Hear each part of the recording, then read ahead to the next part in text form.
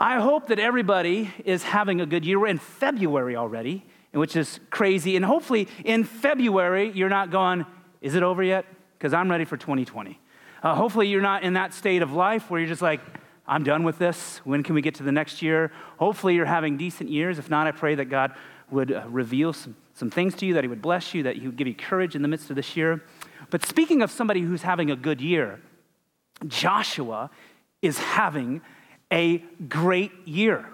Joshua, the guy that we're looking at in this text in the book of Joshua, he's having a great year. It would be hard to argue in the history of the world that somebody had a better year than Joshua. Just think about what's been going on in his life. Now, this would have happened somewhere, the year is 1405 BC, but it's still a year. And think of the things that have happened to Joshua in this time. Every move that he's made has seemed to be met with success and extraordinary favor from God. He leads a whole nation out of wandering in the desert for 40 years. How would you like to be the guy that finally gets to step into the promised land? That's a great year. He literally gets to talk to God. How many of us can say that?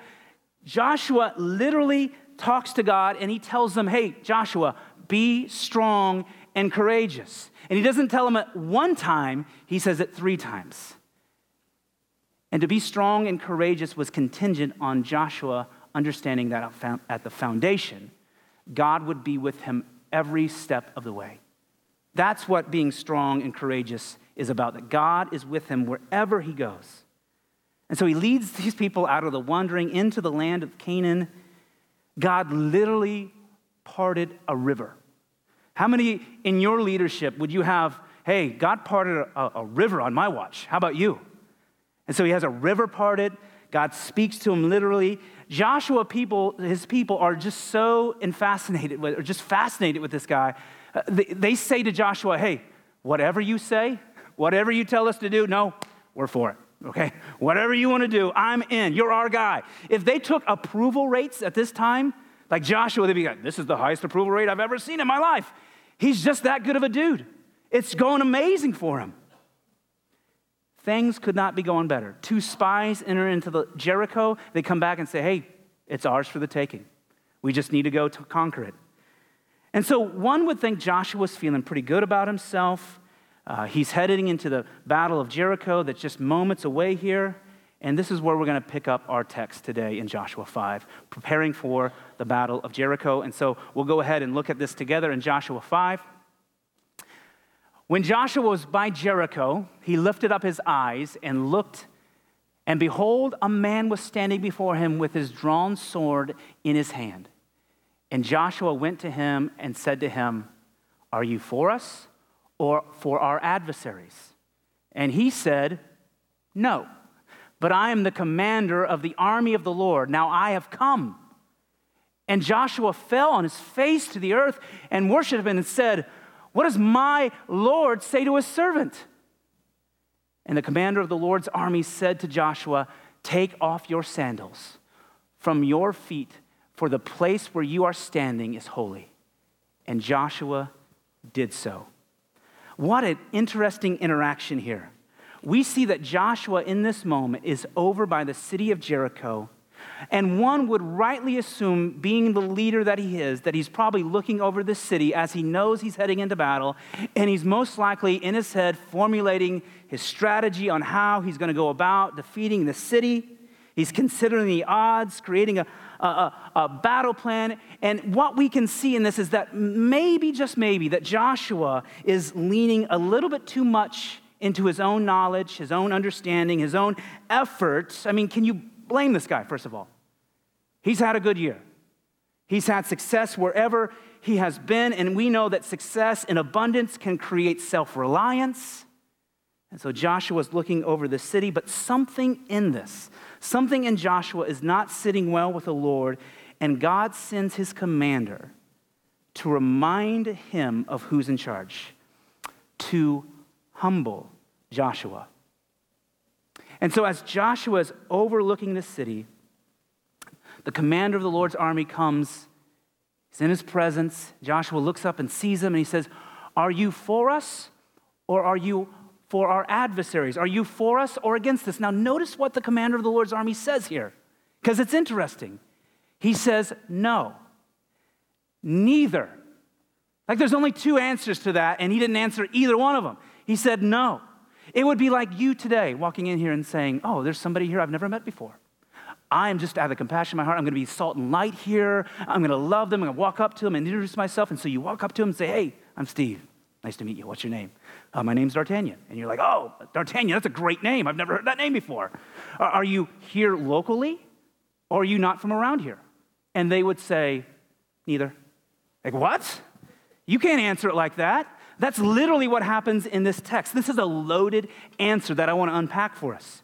There is something in the interaction between Joshua and the commander of the Lord's army that is meant to remind Joshua who it is that has sustained him, who it is that has been the author, the perfecter, the executor of all the miracles, all the things that have been done that have elevated Joshua above his people, that elevated him up amongst his people, and that person wasn't him.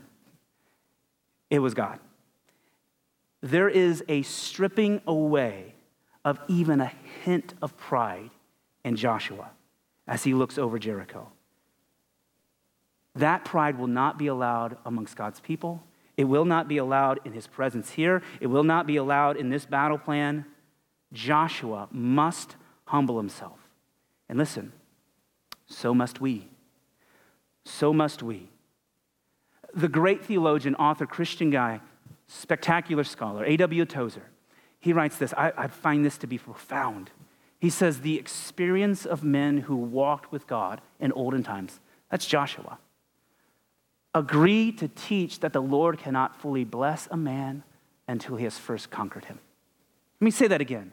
The experiences of men who walked with God in olden times agree to teach that the Lord cannot fully bless a man until he has first conquered him. God will not let Joshua go unconquered. He will see it through, and after humbling Joshua, God begins to reveal his battle plan for the defeat of Jericho. And let's read that together here in Joshua 6. Now Jericho was shut up inside and outside because of the people of Israel. None went out and none came in. They're scared. And the Lord said to Joshua, see, I have given Jericho into your hand, with its king and its mighty men of valor. You shall march around the city, all the men of war going around the city once. Thus shall you do for 6 days. 7 priests shall bear 7 trumpets of ram's horns before the ark. And on the 7th day you shall march around the city 7 times, and the priests shall blow the trumpets.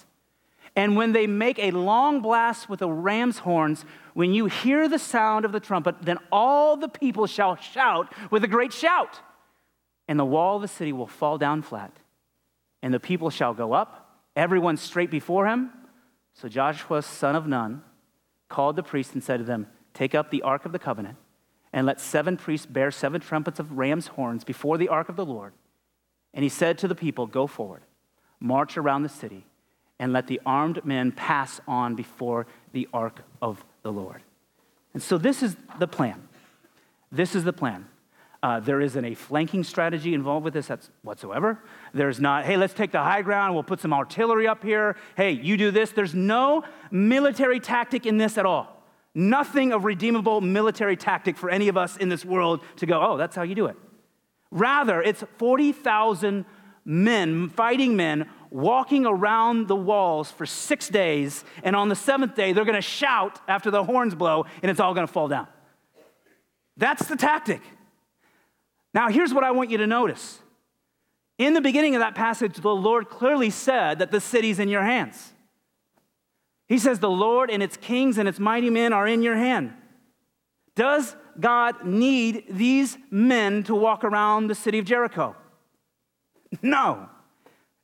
Not one bit. He doesn't need it at all. But I think this is important for you to notice. Even though God could, by the word of his power, destroy that city, walls and all, he has chosen through his design to be in partnership with you and I. He has chosen in his design to use you and I in partnership He's chosen you and I to be the vehicle that accomplishes his will, listen, for our benefit, that we might see the glory and the power and the splendor of our King. He doesn't need us, but yet he still uses us. Paul writes in 1 Corinthians in chapter 3 that we are God's fellow workers, that we are God's field, God's house. God could have elected to do all things himself, through himself, by himself, but he's designed us to be partners with him in the message of reconciliation, bringing people back to know him, to spread the gospel, and ultimately to reveal the heart and the will of God to those people here on earth. And so God uses his creation, partnering with his creation here in Jericho, but notice the means in which he uses them. Like, this is a parade. It's a parade. That's what it is. You might as well have the Shriners with their hats in their cars at this thing, because this is exactly what this is. For 6 days, an exercise walk around the walls of Jericho. How would you feel if you were there? Massive walls. What is God trying to do here? Massive walls. All you would see every day that you walked was wall after gate that was shut, after gate that was shut, after a high wall. You know that the plans that God said is that you have that city. You don't necessarily know that how it's all going to go. How are you going to feel day in, day in, out, seeing those walls? Why does God do that? And he's got a reason for everything. Got a reason for everything. God is stripping his people of pride. Because who's going to tear those gigantic walls down? It's not them. It's God. God is using these means to humble his people, to strip them of their pride. There's a greater purpose here in conquering Jericho. It's stripping his nation of pride, that they would see the splendor of God. And listen, there is a great lesson for us in Jericho. There is a great lesson for us in Joshua and his interaction with the Lord's commander. A great lesson that reminds us over and over again. God teaches this lesson over and over and over again in his word, and it's this. God requires humility of me. He requires it. Write that down. God requires humility of me. It's not an option. It's not a footnote. You can't pick and choose when you're going to practice it. It is a requirement. We see it here present with Joshua, and we see it in his people here at Jericho.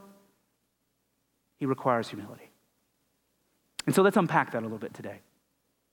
Humility separates those who are self-centered from those who are God-centered. It separates those who are self-centered from those who are God-centered. Simple thought has extraordinary realities. Self-centered people misunderstand the nature of their relationship with God. Here's how self-centered people view their relationship with God. And yes, I did wear my professor coat for a reason, because I'm coming over here to the dry board. Self-centered people, who do they put in the middle of their lives? It's me. And God almost becomes like an appendage out here. But J for Jesus. So does our family, our marriage. Everything revolves around who? Around me. That's a self-centered life. And I want you to consider this. Do you know who Jesus reserved his harshest words for? Self-righteous. Do you know who Paul reserved his harshest words for? The self-righteous. And what is a self-righteous person that is not a self-centered person that makes being holy about them and not about God? God does not want self-centered people. And so here's what I would continue today. I think Joshua, in all humility, I think Joshua asked the wrong question. I would continue that he asked the wrong question. The question, are you for us or are you against us? Now, where's God in that? Who's at the center of that question? Joshua is. Now, do we know this as believers who trust in Jesus? Is God for us? You better believe it. When we have faith in the Lord, we trust in the Lord, God is for us. But who's at the center of this question? It's Joshua. Are you for us? Are you for me, God? And God says what? Neither. Neither. Because it's putting the wrong person at the center of the question. It would be like this. Think of these questions that we answer. We ask these questions. God, are you for my relationship with you or against it? God, are you for my relationship or my career decision, or are you against it? Neither. God, are you for my success or against it? Neither. Of course the answer is neither. Because who's at the center of the question? There is only one place that God accepts, and it's the center. A God-centered person asks the better question, and that question is, are we for you? God, are we for you? God, is this relationship for you? Or is it against you? God, is my career decision for you? Or is it against you? God, is my success for you? Or is it against you? That question puts God in the center. It's a God-centered question. And this question that Joshua asked reveals more than just an answer. It reveals Joshua's pride. It reveals his pride. This is what we see in Joshua 5.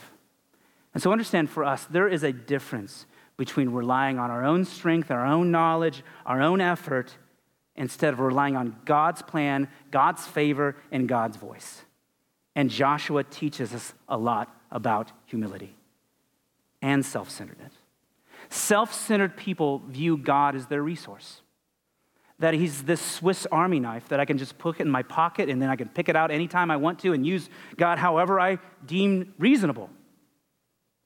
God-centered people understand that God holds the Swiss Army knife, and I'm just a mere tool in his hand that he can use when and where he wants to by his own discretion. He holds the knife. Self-centered people mistake being bold and courageous with being strong and capable. We've said this before in our text in Joshua 1. God said, Joshua, be strong and courageous. What's the foundation of that? I said it earlier. It was the fact that God would be with him wherever he was. When we remove God from the center of that equation, all we are is strong and capable. Because you don't have God in the right spot. And listen, you will have seasons in your life that you may find success, but you will never have God's favor. You will never have God's favor in that. That's self-centeredness. Humility is what separates self-centered people from God-centered people. And listen, so our second point is that humility is the one quality that assures God's favor, and pride is the one quality that assures God's displeasure. Pride is the one quality that assures God's displeasure. James writes this in our New Testament. In chapter 4, he says, but he gives us more grace. Therefore, it says, God opposes the proud, but gives grace to the humble. This is James, the brother of Jesus. He's quoting Proverbs 3 here. God opposes the proud, but gives grace to the humble. God teaches this lesson over and over and over again in both the New Testament and the Old Testament. Now, who is James writing to? He's writing to Christians. He's writing to believers just like you and I. And so what he's saying is that you can be a Christian, and in your pride, God will stand against you.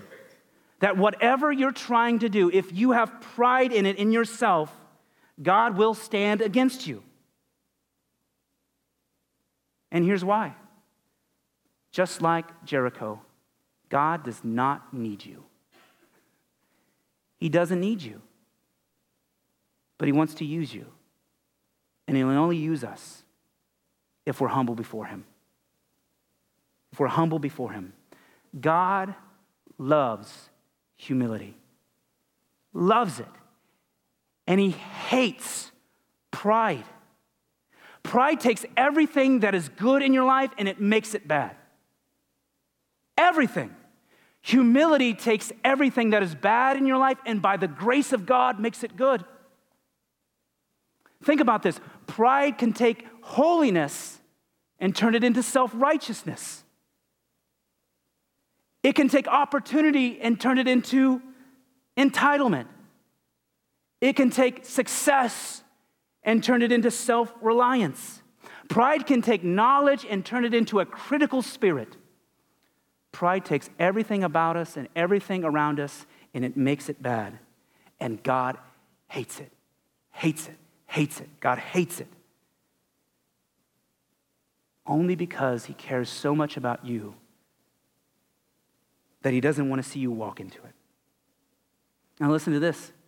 Humility can take sin and turn it into confession, into meekness, into poverty in spirit. It can take failure and turn it into dependency on God.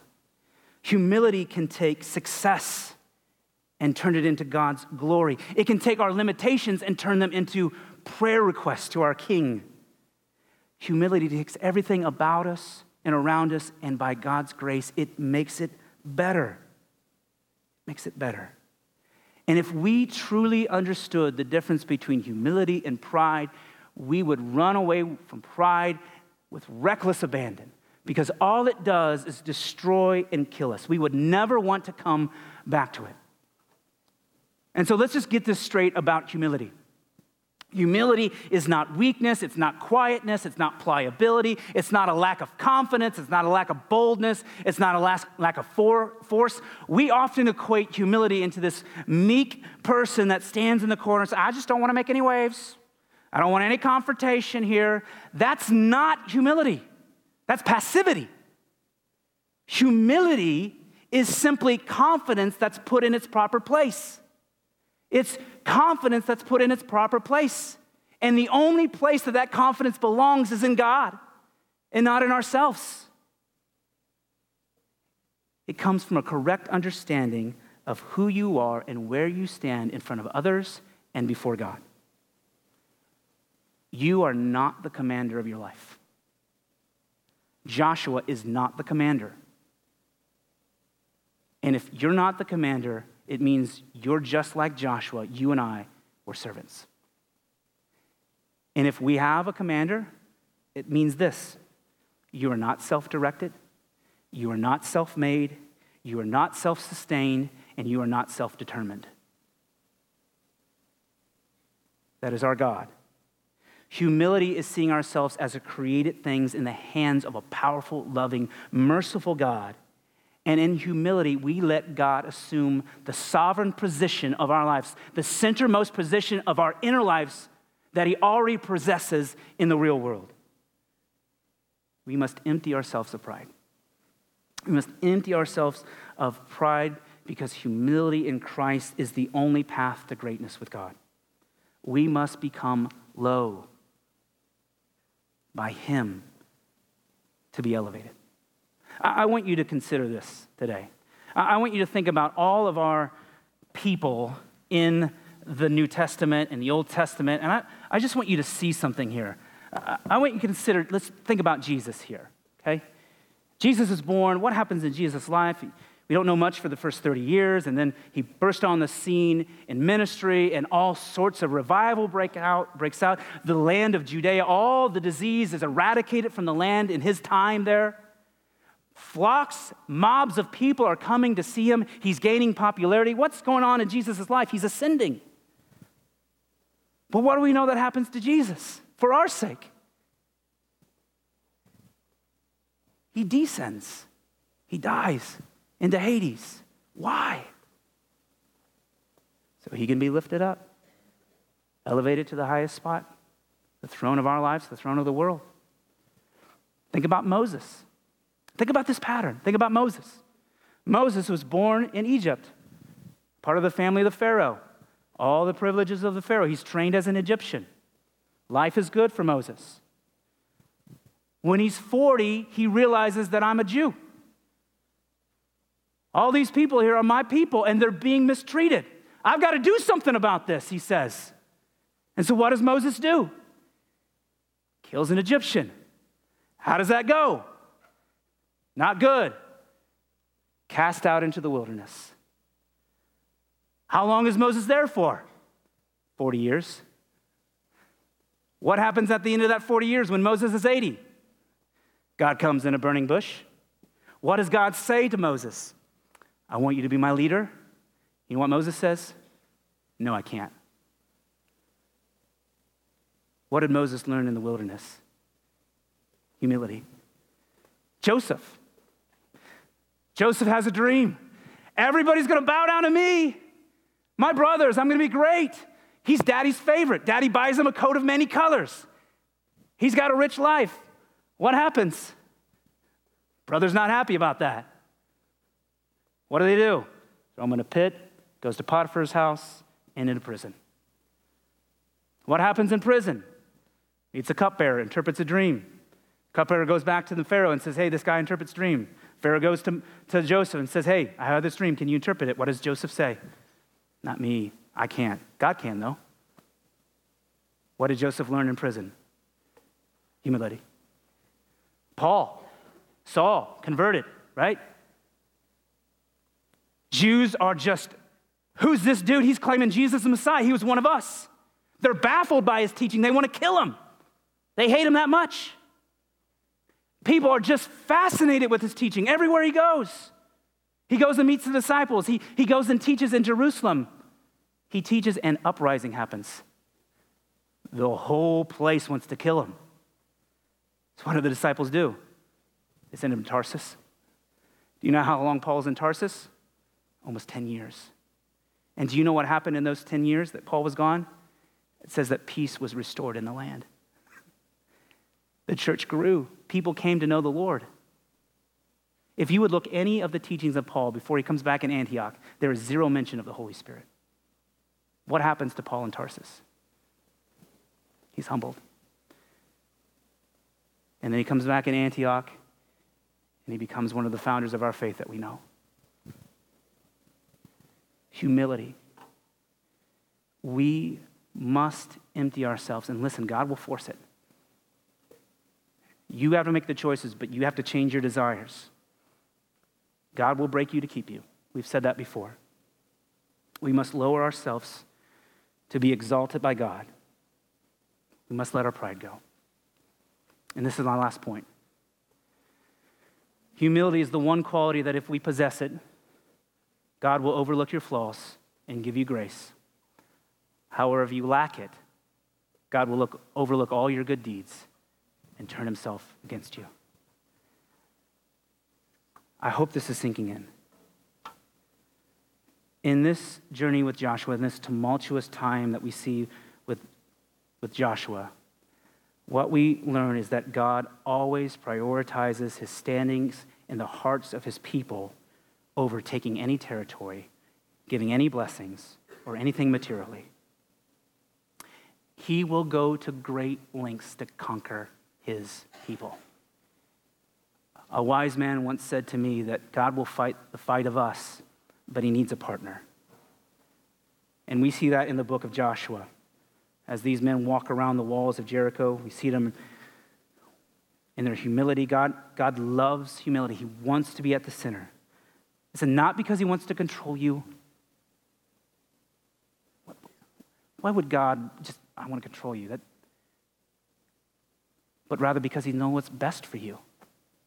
There is a design for you to flourish. And I use this word flourishing over and over again. You were designed to flourish. And I'm not talking about prosperity or material, but you were designed to flourish in design by God, by following his word, by loving him with all of our hearts and all of our minds and with all of our strength, and loving others as ourselves.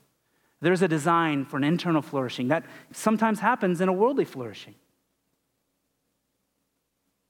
But it will only come when we humble ourselves before God. And God will force that point. Joshua teaches us that only those who bow down in humility will ever stand on the holy ground of God's favor. God could do it all, but he chooses you and I to partner with. And he only wants to use us when we humble ourselves. And so here's a take-home question for you today. Where am I not considering God in my plan? Where am I not considering God in my plan here today? God, is my plan for you or it is against you? God, is this for you or is it against you? I'll say this, you can't fake humility. You've got to make choices, but you have to pray through the Spirit of God, the Holy Spirit, that he would change your desires. You must first see your inadequacy and see the beauty of Christ. Put him at the center and pray that God would change your desires.